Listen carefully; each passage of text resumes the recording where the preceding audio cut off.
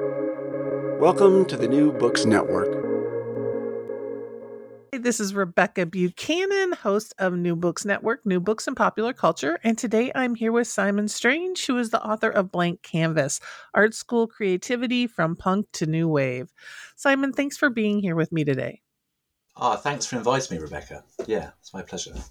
Could you start out by just sharing a little bit about how this book came to be, why you wanted to sort of examine Blank Canvas and write about sort of this art colleges and art school with punk to new wave?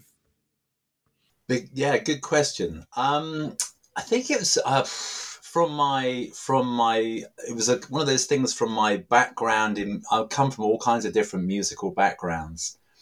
So my parents are classical musicians. I was born in '67, so I came through like the '70s, through punk, new wave, post-punk, so being brought up with that, then working in the music industry as a player and a producer, and then going into academia, I was kind of struck by the distance between them. So I kind of had my industry side of music and I had my academic side of music, and I thought they would match up very closely, but they didn't really. And I think it was from that really, and I started trying to work out what was going on there, and that really took me back to kind of the art school idea about all these bands coming through art school, and then it got me into the idea when I was like working in music departments, kind of going, okay, what was it about that period in the 60s and 70s and art school specifically, and mainly the UK, but other places, and what was it about the teaching that really kind of led to creativity in musicians? Because that's what I've always been, as a producer, player, always interested in creativity from people that can play and can't play. So as a producer, I work with very, very great musicians and people that can't play.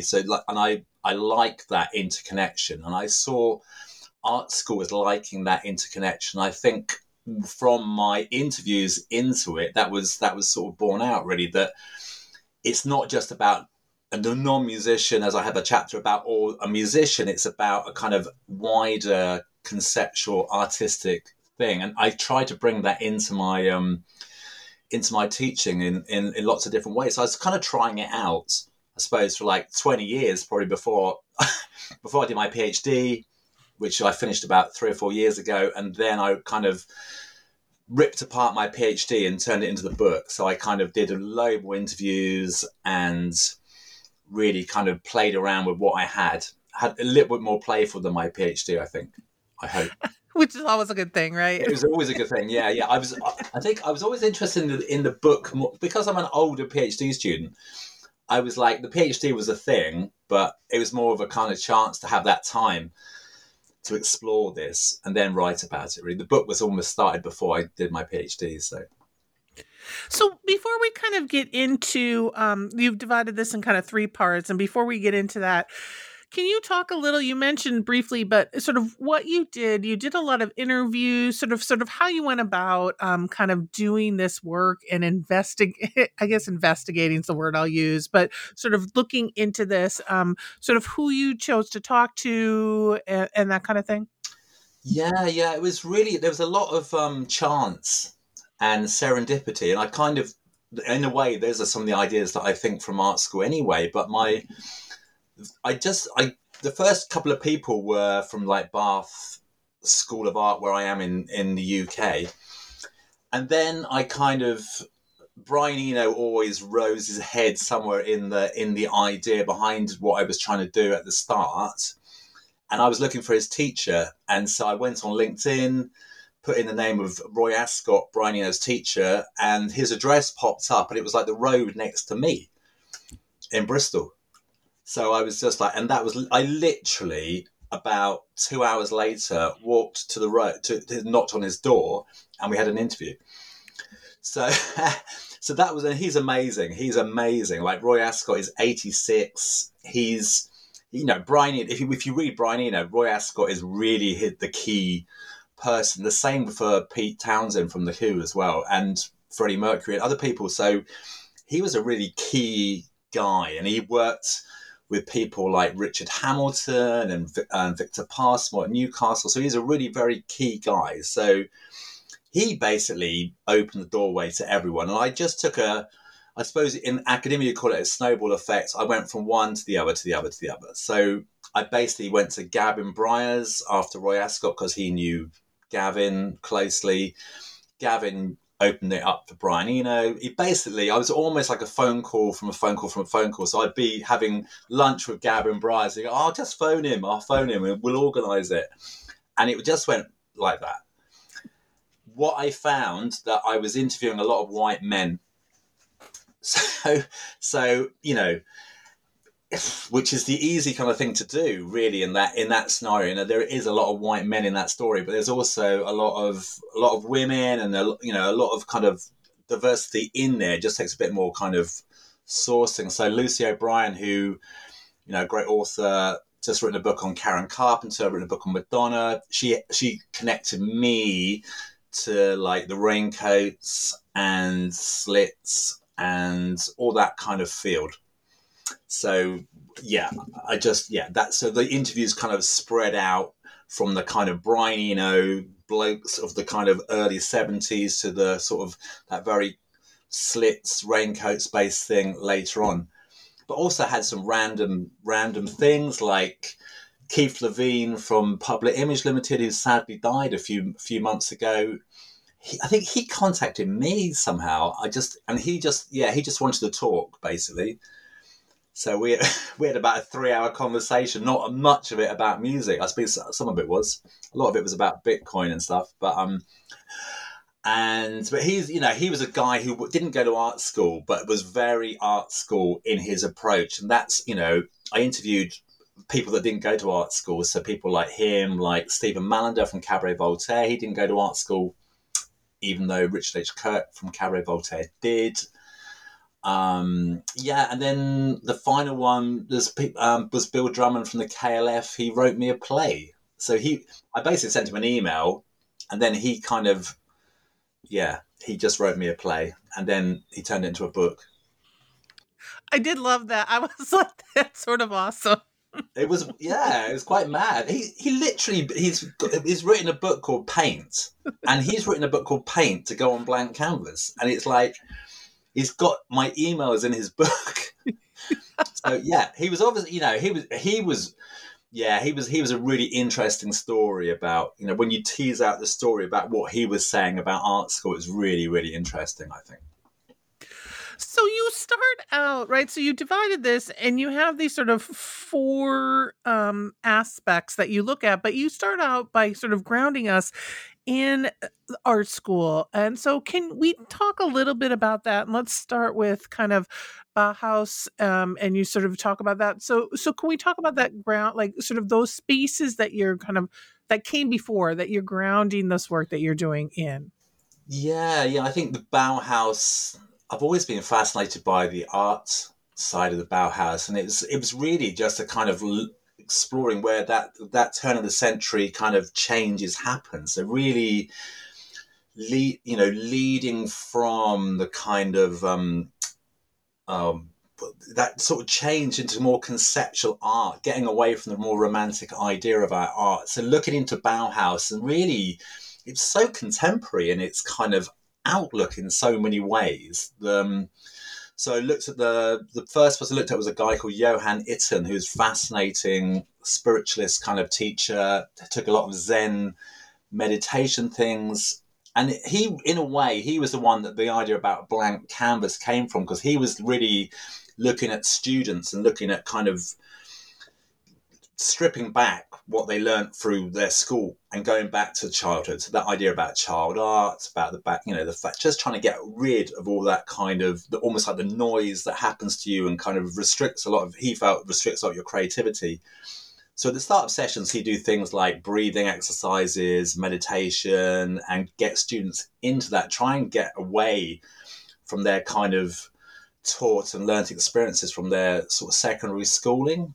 And that kind of idea really followed through. It was carried on by Joseph Albers and other teachers not in a spiritual way maybe, but there's definitely that idea that then went off into Black Mountain College in the States, and on to John Cage. And I really like that thread from like Johan Itten through Albers to John Cage, is that very much that idea of still seeing that same idea. So, 4 minutes 33 of silence is really from the Bauhaus. It's really from those ideas about kind of stripping back everything, and Kandinsky and people like that. I mean, amazing teachers to have at the Bauhaus, people like Paul Klee and Kandinsky as teachers. I really like that idea, actually, about having these amazing high-level teachers at university, with having Cage at Black Mountain College and Kandinsky and people like that at the Bauhaus, Maholi Nagy. It's just like, some of the greats of the kind of art world as were teachers. Well, and it was interesting to me too that so you have all these great teachers, and there's also you talk about John Dewey a bit as well, who kind of sort of, and I thought that was really interesting that John Dewey's work on education kind of also right. There's the spiritual thing, but there's this sort of ways that which people who talk about education have impacted and influenced these teachers as they sort of move in and create these spaces and areas. Yeah, that constructivist kind of ideas. Yeah, definitely. I mean, Black Mountain was built on Dewey's ideas. So I think it was Charles Olson who was the principal, seen by a lot of people as the first postmodernist. And the way Dewey is that idea about kind of breaking down barriers and kind of like seeing how things can be constructed without borders. And I think that's really, I mean, Black Mountain College was amazing for that. There was elements of the Bauhaus of that freedom, but it was much more at Black Mountain College where, like, the students and the tutors built the place together. You'd have they'd eat together, they'd find the food together, you'd have a tutorial by the fire, you'd have it anywhere you want. So it was very much like life as art as life manifested in that place. So yeah, an incredible kind of art experience, but not all of it was good. Obviously, there's loads of issues having a kind of open sesame kind of a university like that, So you have this, right? So you ground it in this, and then you really look at what's going on in the UK and this idea of what's happening in the 60s and 70s and kind of the point that you call 0 year with music. And so can you talk then about kind of what you then see really going on in the 60s and 70s in UK art colleges and art schools at this time that helps you kind of lead into the ways in which you define your blank canvas? Yeah, I mean, it was through the Coldstream sort of reforms. Art education in the UK. It was struggling, but it was kind of it was very, very regulated. And weirdly, they decided to make it more regulated, but they made it more regulated in a way that opened it up to individual. It was almost like a piece of luck. There was a lot of kind of art schools. I think it was 128 art schools in the UK in the early 1960s, and it was just they kind of through the Coldstream they brought in these rules, but they opened up the possibility that the way you looked at these rules and the way you utilized them could be individually assigned, which is brilliant. And it meant that you had some great colleges and you had some terrible ones, but you had this kind of but it really meant that you could have that kind of feel of a faculty or feel of a university from the people that were in charge. So people like Roy Ascott and Hamilton and Passmore at Newcastle, they started kind of really playing with the idea of art school and having it as a very expressive, artistic kind of like laboratory. They talked about it as being the studios being laboratories, and I think that's what Ascott brought in when he went to Ipswich, that Eno picked up that idea. Art could be anything. It's about experimentation, about innovation. You can bring in science, you can bring in philosophy. It's about just really kind of like exploring everything. So I think it really took away that romantic idea of art, and kind of like, conceptual art became a very key thing Ascot was very much into the idea of cybernetics and computers and systems theory. So yeah, he used to kind of, his lectures were very much, there's about, I think he used to have like personality tests. So instead of doing like, thought he'd turn up to art school and it'd be about painting.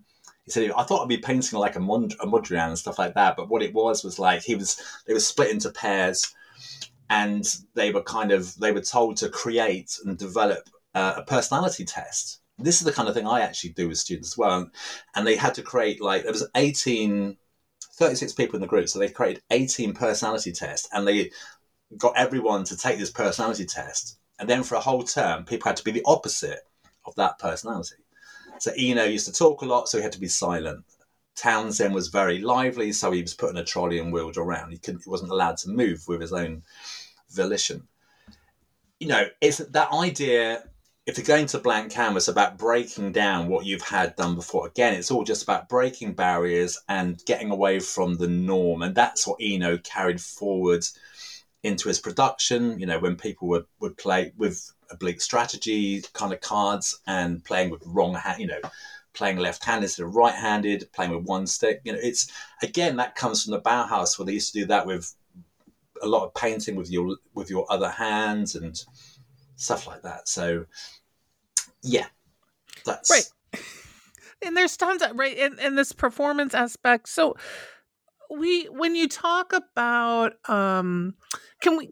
let's talk, so you set this up and then you sort of go into these sort of 4 parts that you look at. And so can you just sort of briefly give us an overview of kind of how you have come up with these 4 aspects and ideas, and then maybe we can talk a little bit about each of them. Yeah, I think like any academic, they come from they don't come from thin air, but they kind of come from your research, but you kind of gradually hone them down. So I think this was really what my PhD was like, hone these ideas down. So they became, it becomes something that you can test on a load of different scenarios. So the first one was about hierarchies and breaking down. Again, that's the real kind of postmodern breaking down barriers kind of element. The second one was about process. So a lot of art schools in that period specifically talked, and art in general, compared to music, talks a lot about the process and being in the process and not worrying about the product. Then about experimentation. So again, this was kind of where punk comes in and John Cage came in, that idea that you can just throw things up in the air and see what happens. And that experimentation should be encouraged. Then finally, relationships. So the idea about individual relationships with tutors and students, or relationships with bands, relationships in groups, relationships in scenes. Which kind of leads on to what I'm looking at now. And those 4 ideas: hierarchies, process, experimentation, and relationships, was sort of my backbone, broadscape backbone to blank canvas, really. Right. So, and you kind of, in your second part, you talk about each of these. So I'd love to sort of delve into them a little more. And you start with, as you mentioned, the idea of sort of non-musicians and the role of non-musicians. So can you talk a little bit about that, especially as it kind of relates to what you're looking at as that art school and the punk, sort of new wave, post-punk? Yeah, I think it was like Gina Birch and from the Raincoats and the Slits that were really, in a way, kind of post-punk, but they brought that punk art school thing about it. It was an emancipation. They suddenly that realization that you didn't need to have to play. So there was that kind of, that element that you didn't need to be like a technical whiz. You didn't need to be a kind of that kind of musician. And I mean, Eno had that same idea that he brought. Eno tried not to be, he could play keyboard. He was in Roxy Music, but his thing was about, okay, I'm just going to twiddle some knobs. And he kind of untaught himself how to play. And it's that idea about conditioning and about creative experimentation. I was just reading actually a bit again from the book just now, and it was a bit from the Raincoats when they had they had quite a famous drummer, but they'd written the piece before they'd had drums, and he had to try and follow they'd done, and their whole thing wasn't about keeping in rhythm, was about having a natural rhythm, having a human, almost like a feminine. They saw it as a feminine rhythm, like not being too. They felt like male music was very, very regulated, so they wanted to have a kind of free mess about with the rhythm, so the drummer would have to kind of follow that around. And I think it's that kind of breaking down of barriers of not having to be a classical musician, which really, really informed so much pop music. You had the technology with synthesizers and that coming in, and then you had computers and, DAWs, and you can like record. You don't have to, you can move things around. That really kind of goes into what we see with pop music from that kind of point. You didn't before then. You had to be a player, really, but it was really that kind of like 76, 77 kind of punk explosion that brought the idea that you didn't anyone could be it. Anyone could be a musician. Stephen Mandler from Cabaret Voltaire said that there weren't actually that many people at bands around, and if you could just get together with a few mates and kind of get some sort of sound going, you probably got signed, which is not the same anymore. It's completely different now. It's completely saturated, which is quite interesting that there just weren't that many, because it was this start of kind of everyone could play, everyone could give it a go. Yeah. Yeah, and I think you brought up the raincoats, but I did love, like, because it felt like it also allowed a lot more freedom, right? Freedom to experiment, to just, and to not have the fear that, well, I can't do this, so I'm not going to go out there. Like, we're just going to go out there, we're going to do it, and it's going to work. It's going to work somehow, right? Something's going to work. Yeah, yeah. What I like about that as well with Gina from the Raincoats is that she's become really, really popular at the moment, and it's through having that same attitude. She's basically taken that same attitude, and it's still working, and it's working for her now. And I kind of, it's nice to see that kind of still there, really. Yeah. Yes, and as any female, like, listening to women in music and women in punk, the Raincoats are always, well, they're wonderful. I wasn't, when I was younger growing up, I wasn't so aware of them. I was more aware of bands. I mean, obviously the Slits, but I was more aware of bands like Magazine or kind of Stiff Little Fingers and Buzzcocks and stuff like that. So the Raincoats, I didn't really know at that period, but obviously in retrospect, you see how vital they were. That's why Kurt Cobain, said they were like one of his most important bands for Nirvana, because I think it was that spirit that they had, really. Yes, they're one of those that you have to go hunt down, and yes, it's nice to see that the records are being repressed and people are actually paying attention to them. Yeah. So, and you mentioned this before, but that second sort of one you look at is this idea of the process, and you talked about it, but I did like love when you were talking about the ways in which for a whole, and it sounds terrifying to me, but still that idea of like for the whole term you are going to be the opposite of what you are. And I was just imagining like having to be pulled around in a trolley, or trying to get something done but not being able to ask anybody to do it for you. So can you talk a little bit more about that too, and what you saw with, and even maybe what talking to some of these teachers, what this idea of really breaking this down and thinking of this process, what that really meant for them for creating or making like creativity and creating art? Yeah, I think it's really getting down. I mean, it is an art thing. I think this is when the art and music kind of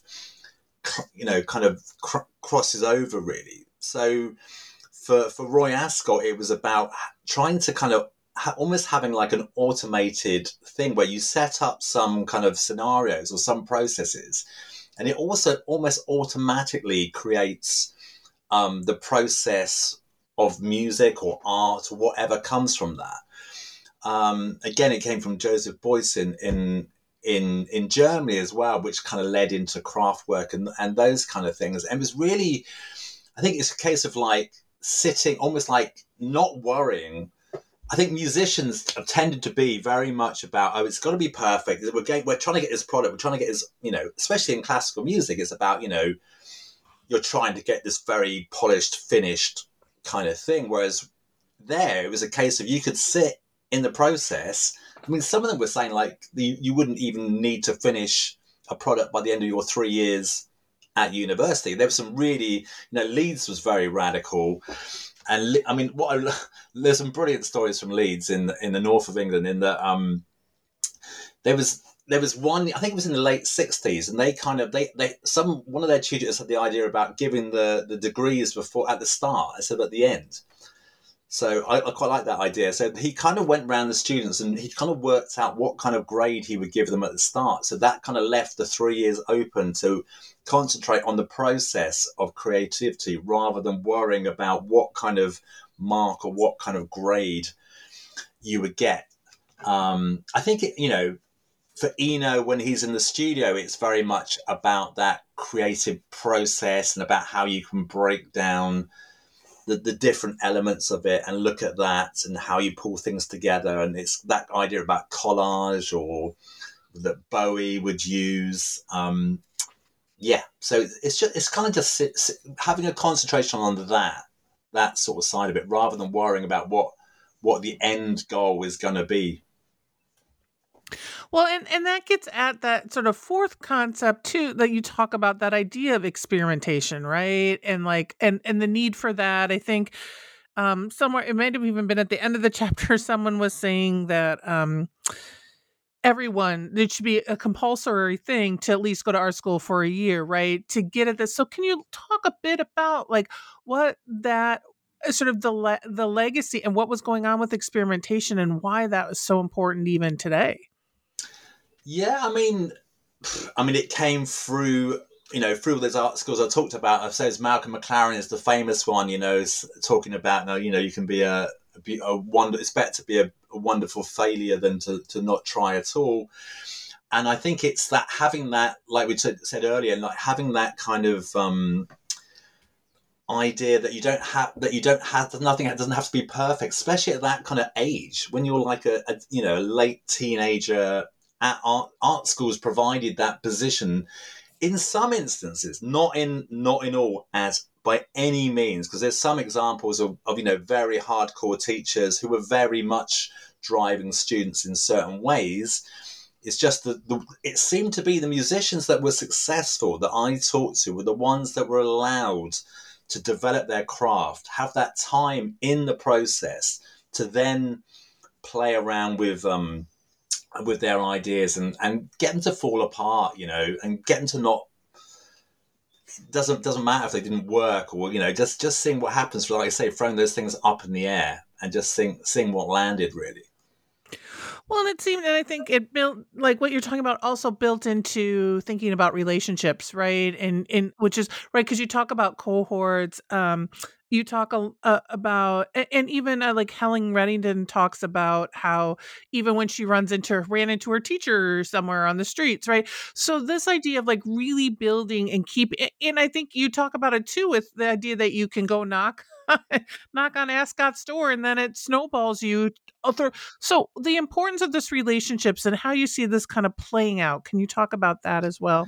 Yeah. I mean, like I said, from Black Mountain College or the Bauhaus, when you could kind of have your tutorial, at any sort of point in time, it was very key that those relationships between Ascot and Eno, or between Eno and Gavin Bryars, or between Gina Birch and the students or the tutors there was some very, very key relationship. Even for the people, Scritti Politti, Green for Scritti Politti didn't necessarily have the best relationship with his tutors, but they were very kind of key. Ian Jury with Peter Blake. So Peter, there was this very much kind of trust relationship built up. Again, it's almost like a lot of it was kind of like down the pub, or it was after hours, or it was, so there is that whole kind of, I think when I first started teaching, that's what it was like.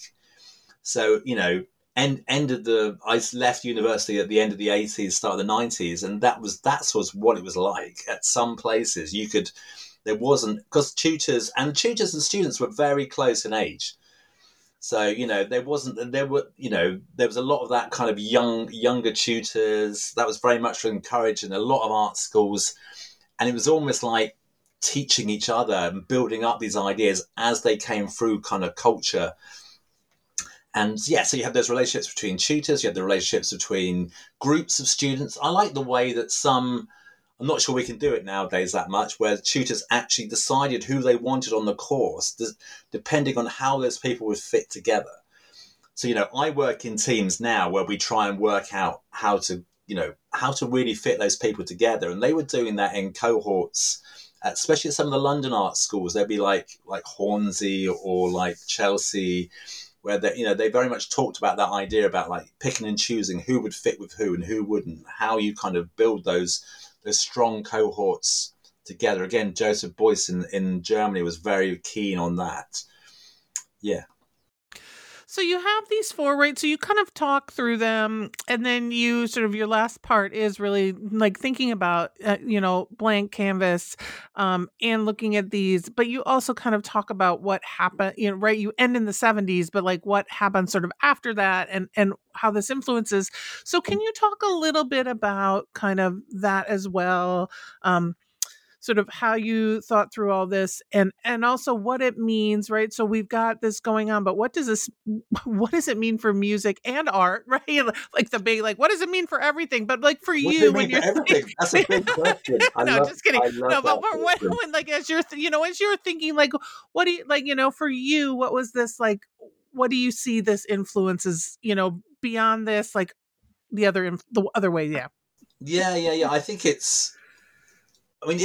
I suppose it's a feeling of hope as well. Sometimes it's, some people said to me, "Oh, wasn't it just a period in time? This was just like this, 60s and 70s. It's a period of time." Yes, of course it was. It was a period in time.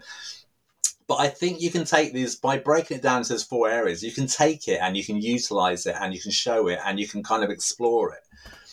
And I think I've tried to do that in edge. I think it can challenge how you look at popular music education for a start. A lot of popular music education still relies on the kind of classical traditions of being able to play notes and being able to kind of read notation and have classical instrumentation training, when we know that that's not really how a lot of pop music's made. So it's trying to break that sort of side of it down, and also just keeping that encouragement to people that from all areas to kind of like be able to play and to be able to experience what they can. I think that because of the saturation that there is in the music industry, that universities have a place that maybe the record companies used to do in the old days. So in the 70s, the record companies, or the 80s, record companies would have more money and time. So bands could maybe stay in the process. They could maybe kind of develop their material a lot more.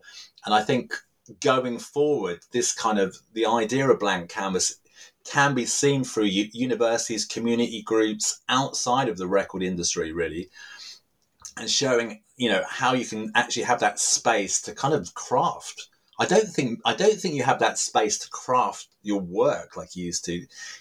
Bands used to go on for years. People used to think, bands like the Damned or the Stranglers were like instant hits, but they're for years and years they've been kind of like honing it down because they could afford to. They had they had money that they could get from the state. They were at art school. You got paid to go to art school. You didn't have to pay for your accommodation necessarily. There was squats.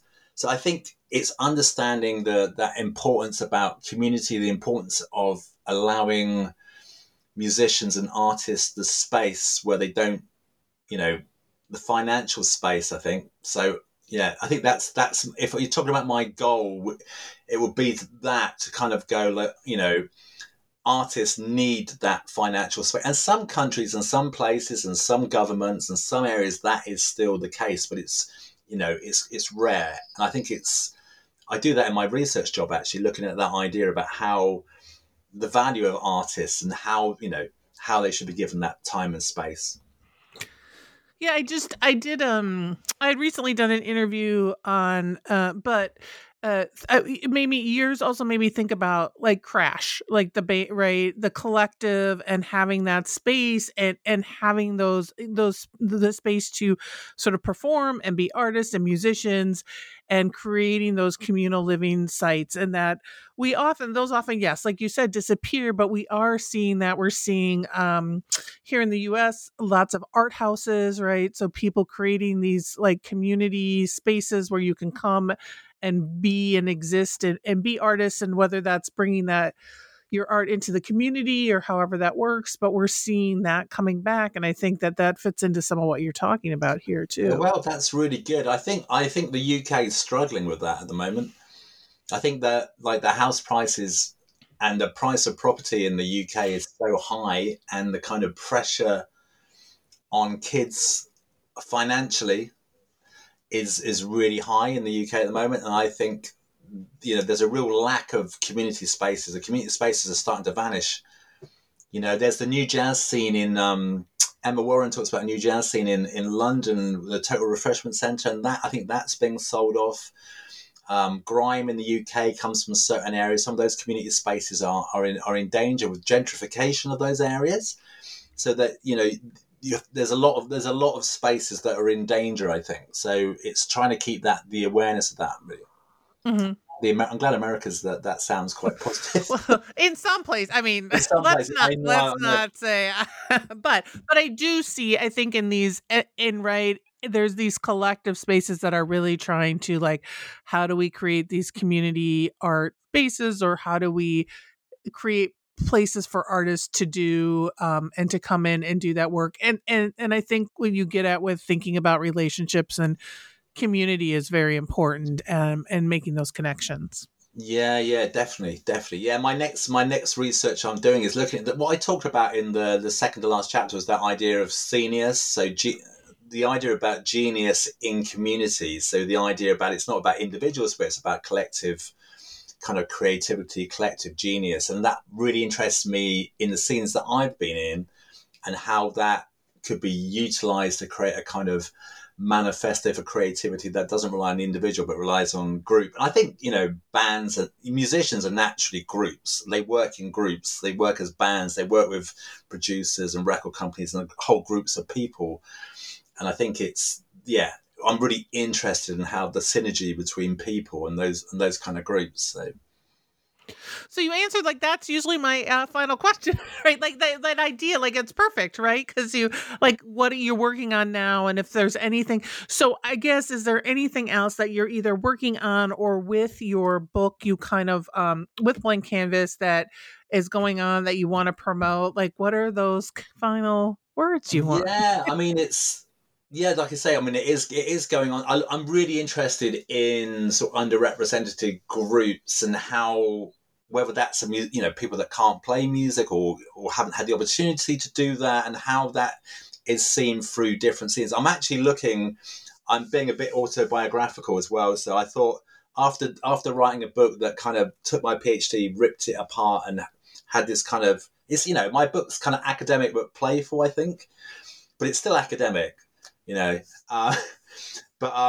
then my next book is really looking at, I was in the kind of the Paris punk scene, I was in the Glasgow indie scene, I was in the London jungle scene, I was in the Bristol music scene, I've been around sort of jazz scenes in London as well. So I'm kind of looking at my position in those scenes, and as not as a well-known producer or well-known musician, but being around all these people, and I'm starting to interview all the people I was around to work out what it was about those specific scenes that kind of, why were they so vibrant, or why are they vibrant? What is it about those scenes, and scenes that aren't necessarily known so much? There's a scene in Bristol in the UK that's been vibrant for years, but people think about bands like Massive Attack and Portishead, whereas people in Bristol don't think about those bands.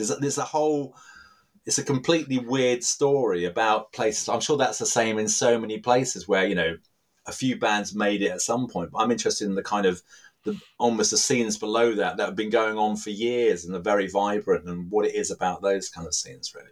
Mm-hmm. Awesome. Well, it's been we could probably keep talking, but I won't, right? Like it's been really great talking with you. Simon Strange, who's the author of Blank Canvas: Art School Creativity from Punk to New Wave. Thanks for talking with me for new books and popular culture. Thanks, Rebecca. It's been a pleasure. Thank you very much.